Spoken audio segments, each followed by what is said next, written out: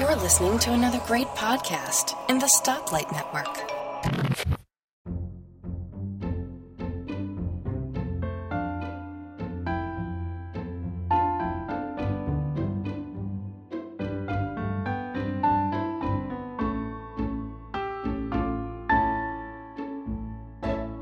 Hi folks, and welcome to episode 27 of the Let's Talk Photography podcast. I'm your host, Bart Bushatz.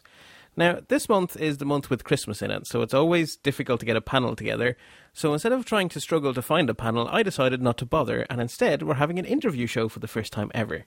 So it's just me and one guest, so welcome aboard Mr. One Guest, i.e. Stefaan Lesage. Hi, Stefaan. Hi, Bart. Well, thanks for having me here today. Well, this was entirely your idea, so you made the mistake of sending me an email with an idea, and then I just went, I know, we'll do that. Oh, no, it's my fault. Well, in the last show, one of the things that Antonio Rosario recommended as a potential gift for a photographer was a mini drone. And the idea was that this mini drone wouldn't actually carry a camera itself because it's a mini drone, but it would give you practice for flying with real drones. And you said, well, real drones are cool. Why don't we talk about real drones? So this is a show about drones. Oh, great. I know a few things about drones and so. Well, you've shown me some footage you shot from drones, and it's cool. There's no other word for it, really. Yeah, it's fun. It's you can get some pretty nice results with it. It's true. Yeah. So I guess it's a very big topic. So I'm wondering, is probably the best place to start to give people an idea, because we say drone, but that's a very large group of things, isn't it? Yeah, and from my point of view, I don't call them drones because drone makes me think of military or something destructive. We used to call them UAVs here, unmanned aerial vehicles, and that could be just about anything, something with fixed wings, like some kind of a plane, or it could be something with a rotor, like a helicopter or multi-rotor, a quadcopter, octocopter. Yeah, could be just about anything. And so, in terms of price, I mean, I presume they range from... Well, actually, how cheap do they start? Like, you know, how much money would someone need to start with a basic drone? Well, if it's something to just play with, to learn how to fly, I think you can have something pretty decent at even under 100 euros. I don't know the correct price in dollars for that, but... Well, that's good enough. That's a range. But for that money, you wouldn't expect it to be strong enough to lift a camera. No. Those are pretty small, actually. There are, I think, 10 centimeters. Okay. They fit in the palm of your hand. But like Antonio mentioned, it's good to start with that to learn how to fly. Why? Because those little ones, they don't come with a camera, but they also don't come with any stabilization, GPS. So you really have to learn how to fly those things in comparison to a more advanced drone, which we will cover later. Those have GPS inside, and they can, how should I call it? They can stabilize themselves based on the GPS position, and the little ones don't. So it's a good way to start. And of course, the little ones, if they break, well, they're little and cheap. Yeah, they are, and most of them are pretty sturdy as well.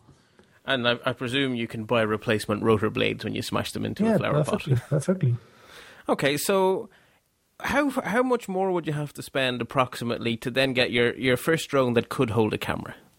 Well, some of those little ones actually come with a camera inside, but I don't know what the quality of that camera is, but some of them have, I think we have here in Belgium something which we call a wheel toys, which is a small quadcopter which comes with HD camera in it, and that's about, I think, €165, and sometimes you can get them cheap as well.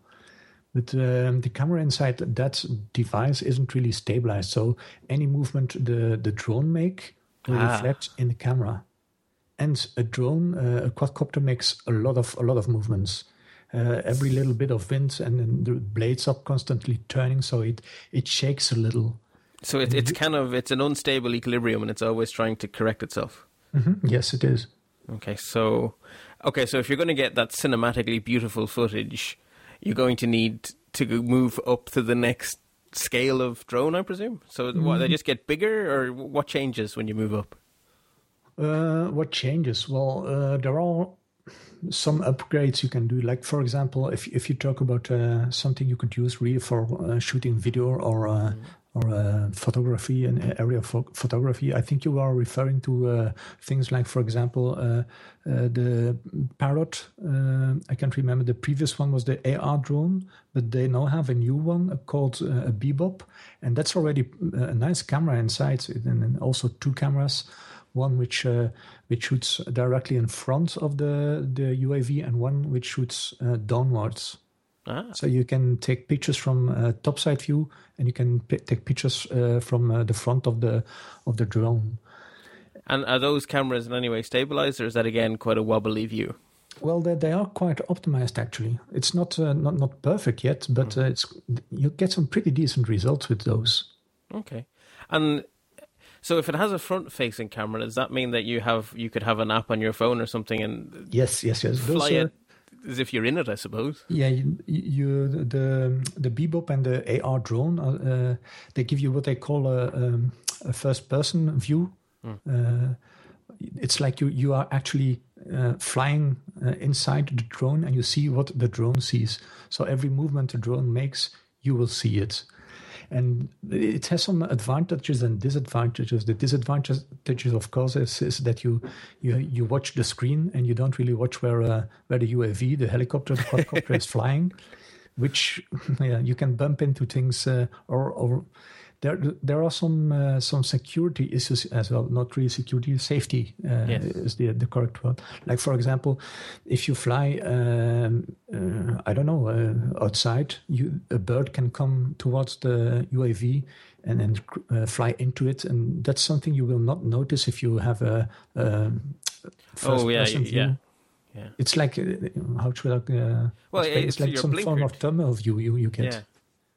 So you don't really, you see what the camera sees, but you don't really see what's around the UAV, and that can be pretty dangerous. I presume with a quadcopter, it doesn't have to fly in the direction the camera is pointing. They can go sideways and stuff, can't they? Yes, it can go sideways. It can go any way you want.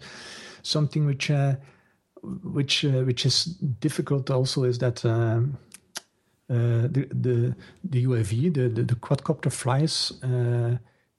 You have to, how should I call it?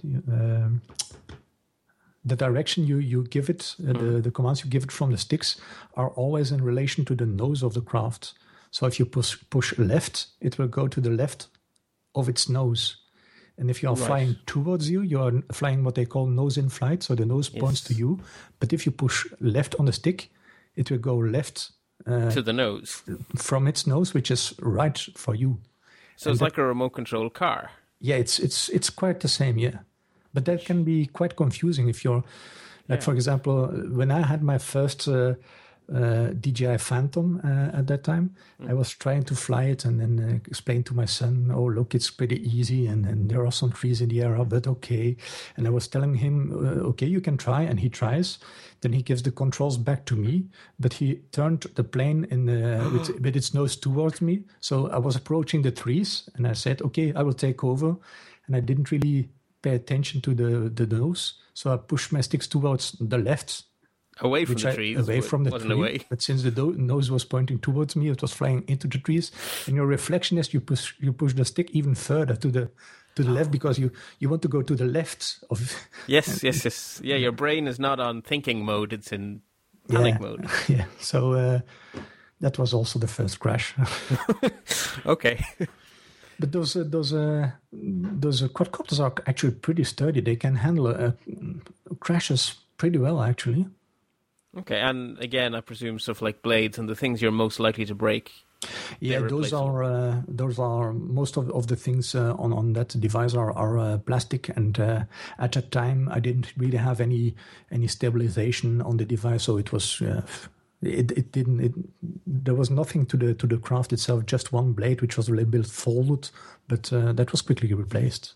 Yeah. Okay, so if I had something like a GoPro, a small but powerful camera, yes.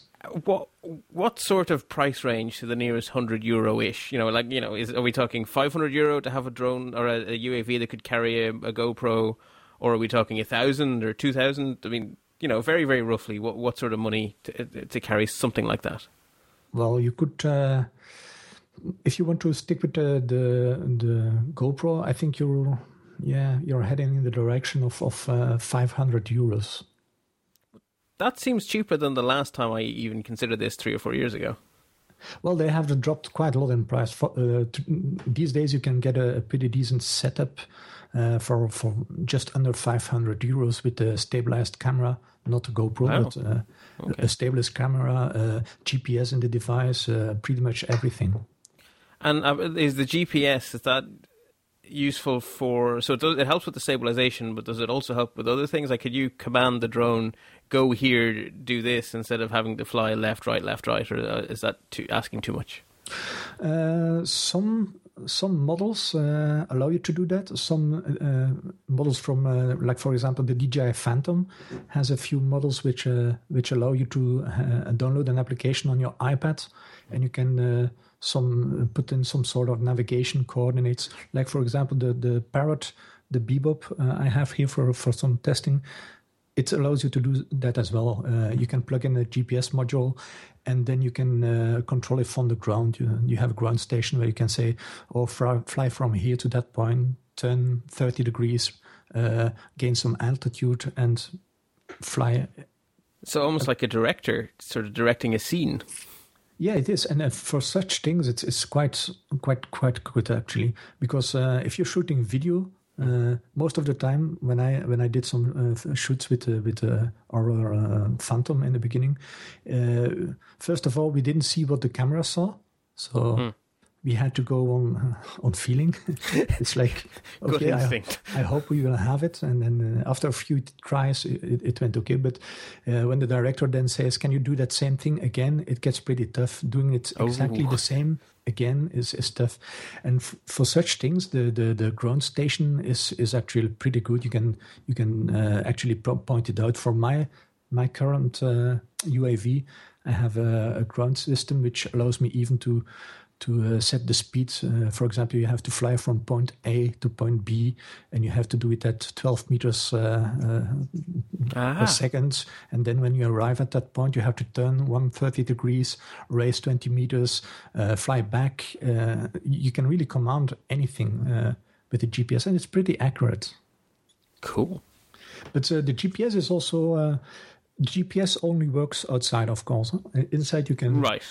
But you have to fly it yourself. When you're getting to drones that can carry larger cameras, inside isn't an option. Well, I had to do a few shoots inside for some things. Okay, that sounds very scary. Well, scary. We did that with the DJI Phantom, which is still rather small. It's not all that big, and it comes with you can attach some propeller guards to it. So when the propeller touches something, it will just bounce back a bit because there is some plastic on the outside, which is good for not crashing into things, but also quite for the people. Yeah, for the people, because if you touch the turning blades of a UAV, you can get pretty hurt. If it's plastic, you will get some burns. But for example, the device I have, it's a custom built device. It has propellers in carbon fiber. Yeah, and those things, if they are turning, that cuts like a knife. You can lose a finger if you would put your finger in it. So those guards are quite important. Yeah, well, those are important indeed for security and safety. But I was telling about, I think, the GPS. The GPS is only for outside, and it also calibrates the position. For example, if you raise 2 meters, for example, and you let go of the sticks, the controls, in a normal situation, the UAV will drift with the current of the wind. So if there is some wind, it will drift with the wind. If you have a GPS inside the UAV, it will try to hold its position. So if it feels that it's moving from the wind, it will try to correct that. It's the station keeping, basically. Yeah, if the wind blows you to the right, it will pilot the device to the left, for example, to compensate for that. That sounds pretty handy for getting good footage. Yeah, it is. And that's one of the reasons why starting with a small device like Antonio mentioned is a quite good idea, because then you don't have a GPS inside and you learn how to compensate those things yourself. And I guess that also means if the technology fails you have the experience to take the helm. Yeah, okay. The GPS is also useful for a few other things. Like, for example, you can set up a system where it detects where it lifts off. And if something happens, you can push a button to make the craft come back to the same position where it left off, for example. Oh, that's convenient. Or some other things if you're flying too far away and you don't really know anymore how the craft has turned or similar things, and you have trouble to pilot it back towards you, you can switch to a certain mode where you only have to pull the stick towards you, and the plane, the craft will fly towards you as well. So it has some nice advantages as well. And I presume if it were to lose radio contact with you, it would come home instead of just falling. Yes. If it's when you start up the UAV, it tries to determine its position based on GPS satellites, and that's one of the reasons why you always should wait until it has quite a perfect lock for your device. Because if it doesn't and something happens, you don't know what position it determined. It might be not very accurate, and 500 meters further away, or even more top than of that. A tree, or which is inconvenient. Inconvenient. Okay. Now, I think the first time I realized that you were getting into this drone thing is when you posted footage somewhere on the internet, I don't remember where, of some of the World War II cemeteries in Flanders. Sort of, of you climbing up from ground level. I think it was in the late evening. It was sort of beautiful golden light, and it was absolutely gorgeous. So I think it was an early winter morning, a sunny winter morning. Possibly, it certainly had that low sun sort of feel. And long shadows as well. Yeah. It was very, very beautiful. Yeah, it was pretty. If someone wanted to achieve something like that, would you be able to do that with your €500 starter drone, or would you need to go a little bit more upmarket? Those actually, I think those were taken with my DJI Phantom back in the days. Okay. With a really basic setup. I had already modified a few things, like I think I had some stabilization in it, and I was already able to see what the camera was seeing. So those are really necessary for photography and videography, area of photography. So you were able to see while that footage was being taken that you had the cemetery centered in your field of view and that kind of stuff. Exactly. Okay. So that makes it a lot easier, because if you don't see what you're shooting, it's quite hard. Yes. Yeah. It's something people, I think, forget about. A lot of the photographs taken on the moon, the cameras were stuck to the astronaut's chest, so they just sort of were vaguely pointing at things, which I guess is the same experience, only worse with the drone, if you don't have the first-person view. It's pretty tough, yeah. Yeah, okay. On our current setup, we have 2 ground monitors, so I can see what the camera sees from my remote control, but I can also give a second screen to a director, so he can also see what the camera sees, and he can give orders, like, for example, fly a little bit to the left or to the right. Yeah. And we have also the stabilization is something we added to our base model, which holds the camera pretty stable. It's some sort of gimbal, is it? Yeah, it's a gimbal, and it holds the camera horizontally. For example, the UAV makes a lot of little movements to correct itself based on GPS and on the winds. So if you wouldn't compensate that, you would see it in a shaky footage. Yes. And the gimbal with the stabilization, it really compensates for that. So if you would shake the UAV in front of you, you would see that the system keeps the camera horizontally. It's quite spectacular, actually. So it's a smaller version of what you would see in helicopters for news cameras and stuff. Yeah, exactly. That's pretty cool technology, actually. Yeah, it is. So how how far is it realistic for a drone to fly, and how long is it realistic for a drone to fly? I mean, I presume you're not going to shoot a 2-hour view of a football match or something. No. Well, okay. all depends on the weight of the device and the capacity of the batteries. I know, and when I started years ago with the first DJI Phantom, we had I think about 10 or 11 minutes of flight due to the battery. Mm-hmm. But then we added the camera to it, the gimbal to it, the device which sends the images back to the ground station, and that's quickly the weight added to the device quickly reduces the flight time. I think in the end we ended up with a maximum of 6 minutes, which means for security reasons we did 3-minute shots, because if you have to fly 3 minutes, you also need to come back 3 minutes, which is 6 minutes, which was within the margin of our batteries. But with the system we have now, we can already fly, I think, between 12 and 20 minutes. Okay, so even with a really, good system, you're still not talking an hour. You're still much shorter. You could, but then you would have to dish out some more money, I think. Okay. The really big systems can fly up to an hour at least. But then you're not talking about hundreds of dollars. Yeah, you're talking about, I think, 30,000 euros. Okay, But those are the professional systems. Yeah. Well, I mean, I think that, the footage you get looks to me like very professional footage. So that, so you can do really cool stuff without going into those.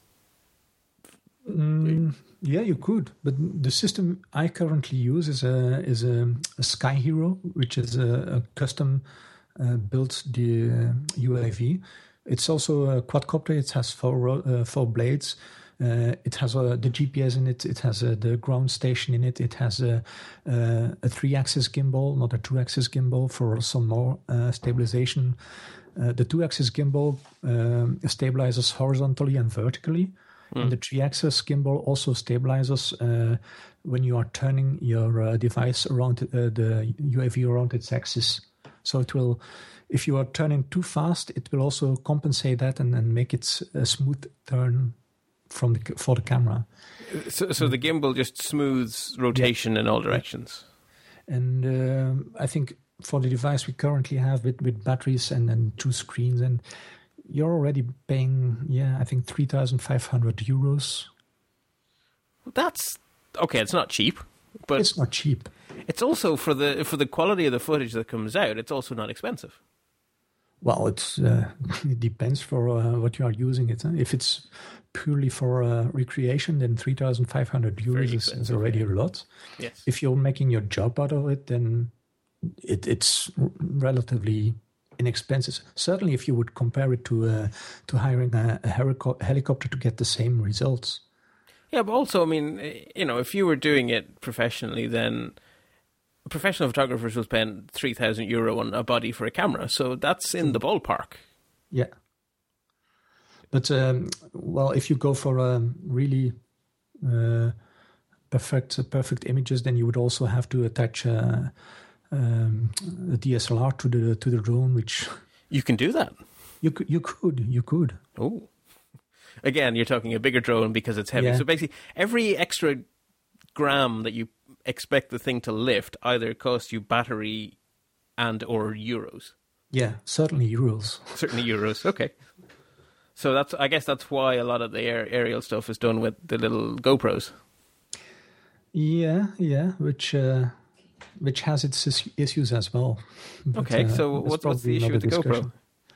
Well, there is no issue with the GoPro, but there is an issue that just about everyone in the street is flying with a drone without any regulation. Okay, well, that's a good... Yeah, I don't want to end the show on something negative, so what we were going to do is sandwich into the middle a little discussion on safety and not killing others around you, causing the emergency service to hate you, or destroying your drone. Yeah, certainly. So one of the things, so there's 2 aspects to this. There's the first aspect of just, be a good person. Don't be stupid, but also try not to get arrested. And they are two somewhat separate, although if you do the former, the latter is probably easier. Yeah, although, well, it depends on the country you live in. I think in the United States, you are allowed to fly your drone in certain areas. But for the moment in Belgium, there is no regulation, so it's absolutely forbidden. But hang on. There's lots of drone footage being shot in Belgium. There is lots, but I see it on the television. It's all over the place. So that's a very whole Belgian solution. That's if you don't mind my saying so. The solution is something we've been hearing for since I've started. They were telling regulation is coming, and it was normally it should have been there in the summer, but now we've heard that it should be for this year, for this winter. I think it will be for next summer. There will be some regulation. They have to because, well, there's more of them I mean, I'm assuming after Christmas there will be more drones than there were before Christmas. Yeah, certainly. And I don't mind people buying drones and people flying with drones, but sometimes I see on people flying an UAV and a quadcopter in crowded areas without any, security or...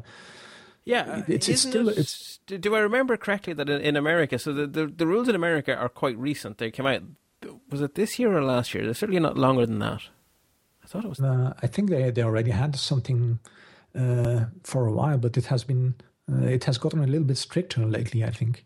Well, I know there was a big thing from the Federal Aviation Authority relatively recently that sort of solidified things. And one of the things that solidified was that you can't fly over people with a regular amateur license. Yeah. Well, in Belgium, it will be the regulation there will be proposing will be something that if for recreational use, you are allowed to fly in a zone dedicated to that. We have some areas in Belgium where you have some model aircraft airports. It's really an area where you can fly model planes, and there you are allowed to fly with a UAV as because well. It is just a model plane. It just happens to be a quadcopter. Yeah. And if you're in that area, there are no huge buildings in the area. There are no cars. There aren't a lot of people, just enthusiasts like you. Yeah, and the people know that there's things over their heads. Yeah. So it's their fault if it lands on them. Yes. But... for example, a few months ago here in the area, there was a manifestation with runners, and I was there, and there was someone flying a drone, shooting some footage and flying over the runners, which, I don't really mind, but what if something happens?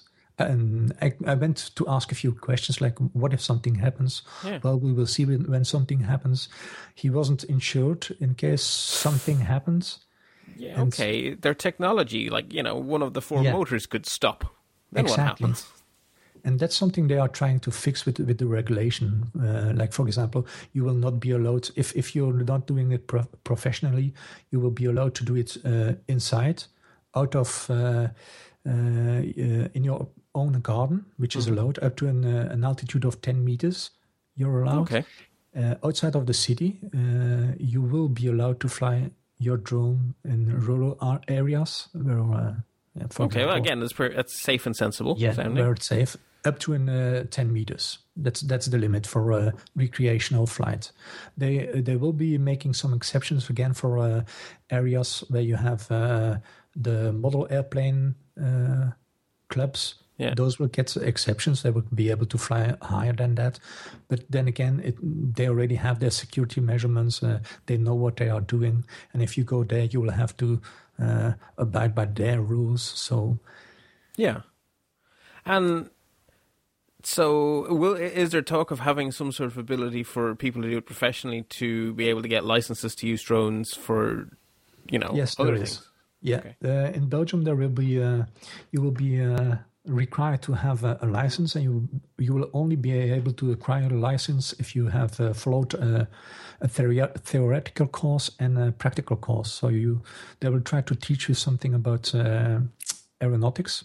I think how do you call that, air drafts, and then similar, what happens if the wind blows and your plane carries away, and similar things. And then there will be some practical exams as well, where you have to fly and react to some emergency things, like, for example, they will tell you, okay, no, you don't see what you are doing, and you have to bring your plane back.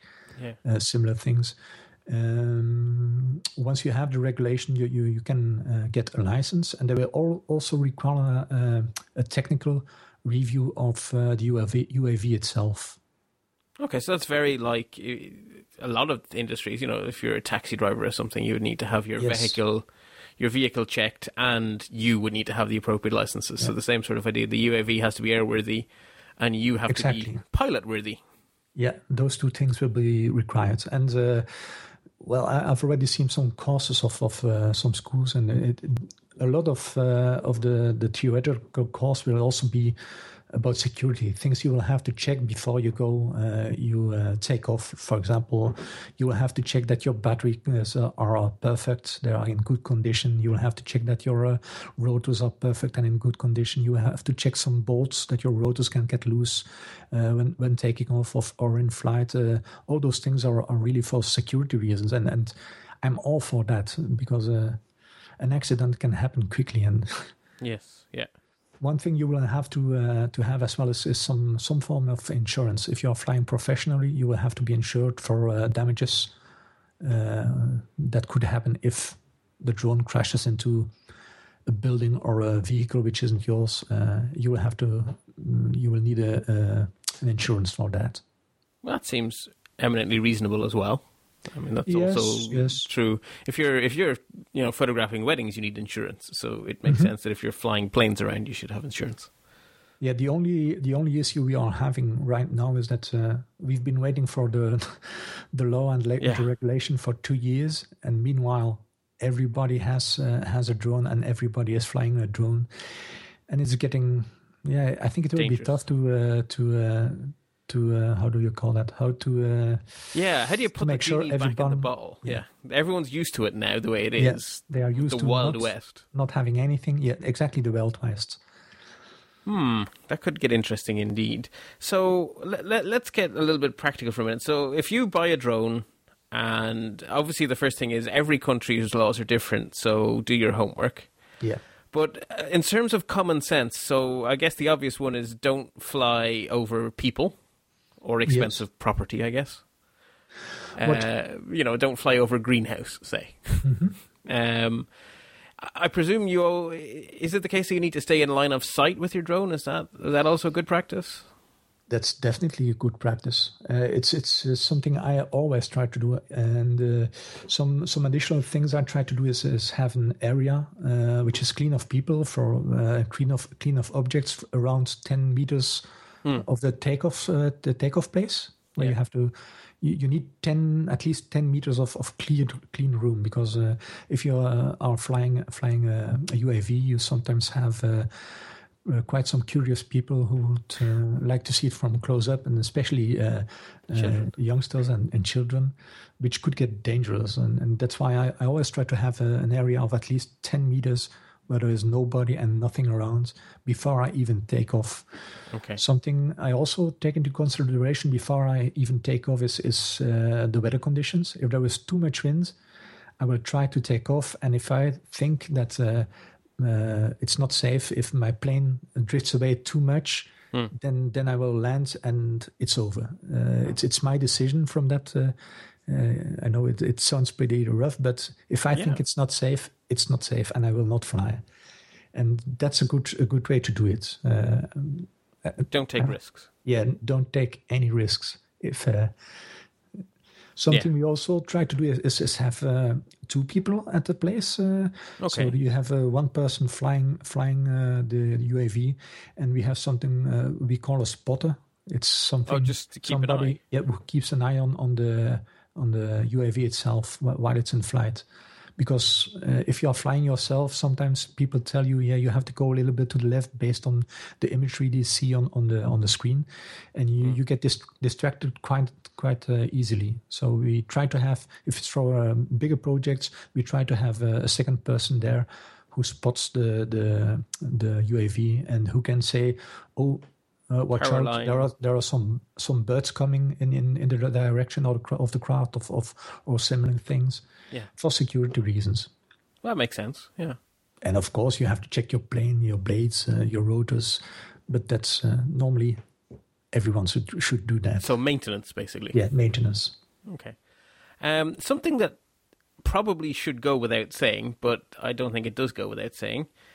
Don't fly UAVs near emergency services. I was very cranky to read that they were actually talking about introducing laws in California to make it legal to shoot down drones because people kept flying them over forest fires, and the airplanes and the helicopters trying to deal with the forest fire were getting disturbed by the drones. Yeah. And they rightly felt that they should be able to shoot them down. That legislation didn't pass, but I can understand why the fire service would be very cranky about that. So don't do that. Don't do that. And but what I tend to do here in my area, since for the moment there is no law, so it's actually forbidden to do it, but I always try to go check with the fire department and the local police department. Oh. I know they can give permission, but if they know you are doing it, how should I explain that? Well, it's easier for them to... Yeah. It's easier for them to say, okay, but pay attention because at that time something will pass and you have to be away. For example, we are doing some exercises in the area and watch out for that. And I also always try to get in touch with local police and local fire department, and if possible, even how is that called in English? The city council. Okay, yeah, so the local authority. Basically. Yeah, the local authorities. So at least they know that someone is flying a drone in the area, because otherwise police might get calls that someone is doing strange things, and then they will come, and if they have to come, and then you're in trouble. But if they know it in advance, they can calm down people. They can say, okay, it's just for a shoot for some video, and it makes it easier. That's a pretty good rule for a lot of things, actually. Surprised policemen are worse than not surprised policemen. Exactly. And if they know you are doing it, you are flying it, sometimes they come over and have a look, ask questions. And because some police and even fire departments here in Belgium are actually quite interested in the technology as well. Yes. For example, we had somebody from the fire department who came and have a look and ask questions about would it be possible to attach a thermal heat sensing camera to the device to detect fires and if there is still something burning, smoldering or whatever. Yeah. Cool. So there are some opportunities for them in that technology as well. Wow, that sounds really cool, actually. Okay, and the other thing, just to say, just to underline the point, there have been people who've gone into actual jail cells for this kind of thing, so don't play fast and loose. Yes, and in Belgium we have had people receiving huge fines and getting their UAV and other equipment confiscated? Confiscated, yes. Which is also not good if you spent a few thousand euro on it. And the fines can be pretty high because since there is no law in Belgium, it's actually how should So you're punished for endangering people, is it? Yeah, and for endangering the airspace as well. Okay, which is a serious offence. Which is a very serious offence. Yeah, okay. Yeah, so don't, be careful, be sensible, and know the law in your country. Exactly. Okay, so with the public service out of the way, what kind of fun things... So you have a drone. What kind of fun projects could people do to get the most out of their new toy? Well, you could go shoot some scenery, some landscapes, for example. I've been doing some landscape photography from the air, and it's strange because you're taking images from an angle you're not used to. You normally have pictures from the ground level or just above ground level if you climb on something. But with a UAV, you can get to 10 meters high and you have a completely different view of the area, of the surroundings. Yeah. When you say landscape, so do you video still, both? I've been doing both. We have been shooting some landscape photos, pictures. And I've also did some video for a project in the Ardennes here in Belgium. They required some video for a commercial, and cool. We've been able to do that. It was the result was quite nice. They then cut the aerial footage together with the footage they shot from the ground, and they made a 1 minute commercial out of it for the Belgian Ardennes. So for tourists, basically to attract tourists. Yeah. Excellent. Some other things is in the professional area. There's photometry. I don't know how this call it in English, but we have been asked to fly over a certain area for a few times, and based on the UAV took an image every 5 seconds. Mm-hmm. And then based on those thousands of images, they were able to measure how high a certain hill was and how long it was and the structure. They could build a 3D mesh based on the pictures we shot with the GoPro. Cool. Yeah, that was quite impressive. Excellent. Wow. So yeah, that's it. Because, of course, as you're moving forward in time, you're just making lots and lots of triangles. So you triangulate them up, you get your distances. Hey, presto. Cool. Yeah, and they had some software which then rendered a 3D composition based on the shots from the GoPro. And they could actually measure quite correctly how long certain things were as well. Wow. I was quite impressed with that, but that's then really on the professional side of things. Of the flying you do, is the majority of it artistic or is the majority of it technical? You know, where you're like those images where you're taking photos to help someone do something technical, or is it mostly to help people make artistic creations?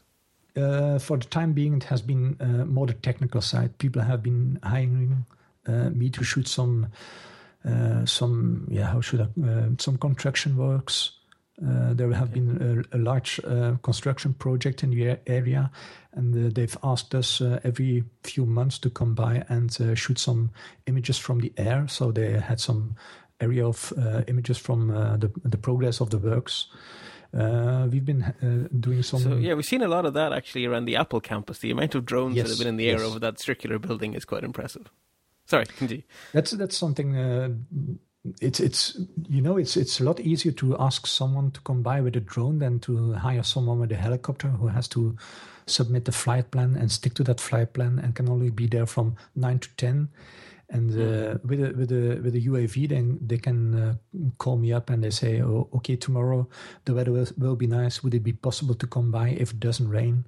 Yeah, it's a lot easiar for them. So it's more flexible. It's cheaper. It's flexible. It's cheaper. Probably they get better results with a DSLR, but sometimes they just need something really quick instead of something really good. Oh yeah, well when you need something, you need it. Yeah, well the result with the GoPro are quite nice actually. There's nothing to complain about that, but I think if you have a very professional setup, you can get even better results. Yeah. Makes sense. And, the GoPros have come an awful long way because they're, people have once scoffed at them for being silly little cameras, but no, they are quite nice actually. Yeah.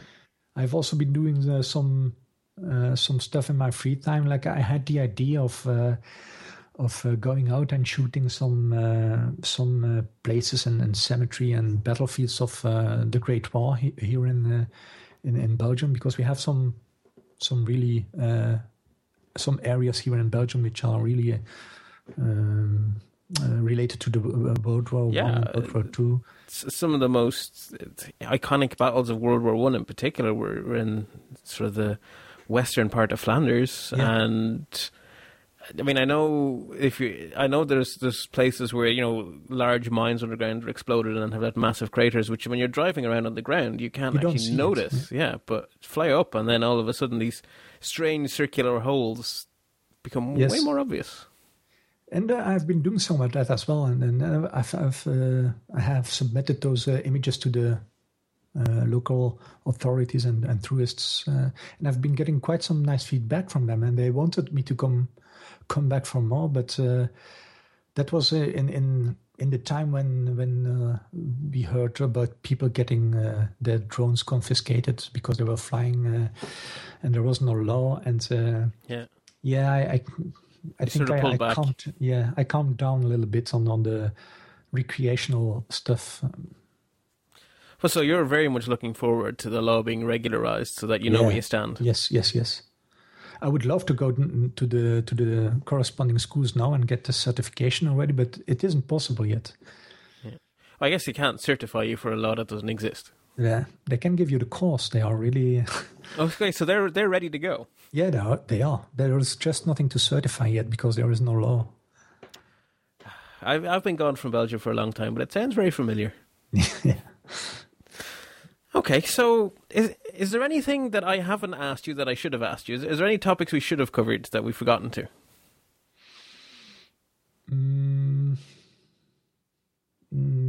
I don't think so. I think we've covered pretty much everything. Okay, well that's a good sign. But maybe if some listeners have any questions, we can get back to the topic later on. Well, absolutely. I mean, in theory, we do question and answer shows from time to time. We just haven't done one in a while. So if you go to lets-talk.ie/photo Q, you can submit questions there for future Q&A shows. And if we get enough of them on drones, then we will definitely do a dedicated Q&A for drones. And if not, we'll throw the Q&A in with other Q&As. Any final tips you want to give to people who open their present on Christmas Day and it's got 4 rotors and a camera? Well, the advice I always give is start slowly. Take off 1 meter above the ground, go 1 meter to the left, 1 meter to the right, and land again. Repeat that 10, 15 times, and then try to get a little bit higher, a little bit further. Just like everything, start small and grow with it. That makes sense. And I guess have fun. Yeah, have fun. Yeah, exactly, and stay safe. Well, they sound like very good tips. Well, Stefaan, thank you very much for A, the idea, and B, giving up your time, and C, for being so understanding when I can't do mathematics. So, no, it's okay. I'm happy to talk about the topic, actually. Yeah. Well, myself and Stefaan know that we're 1 hour apart. We just got it wrong in which direction we're apart. Yeah. Okay, well, do you want to give people links, podcasts or any other places maybe you might want to link them to? Well, if you want to check out more things I do, you can always head to the tech45.eu, which is a Dutch technology podcast we do every week. And I will make sure to send you some links of images I shot with my setup, or some videos. I will make sure to send you those so you can add them in the show notes. Well, that will be perfect. So the show notes will be at lets-talk.ie. Excellent. Thank you, Stefaan. Just before we finish up, just to say it'll be business as usual in January, back to a panel show.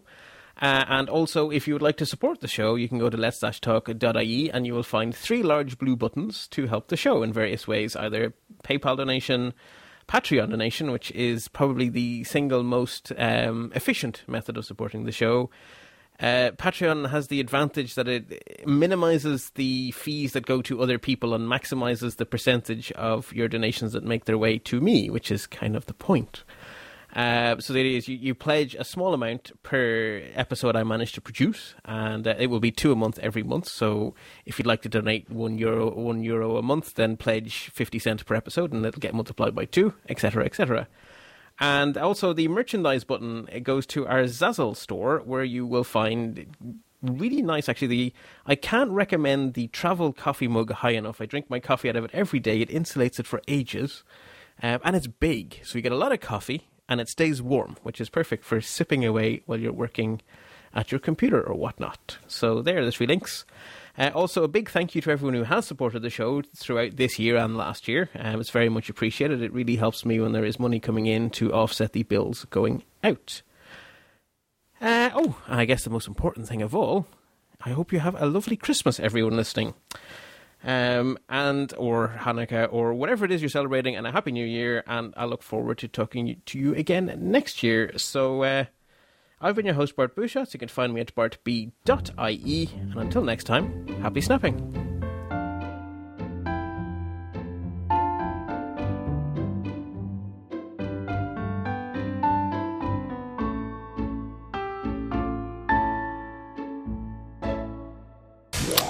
You're listening to another great podcast in the Stoplight Network.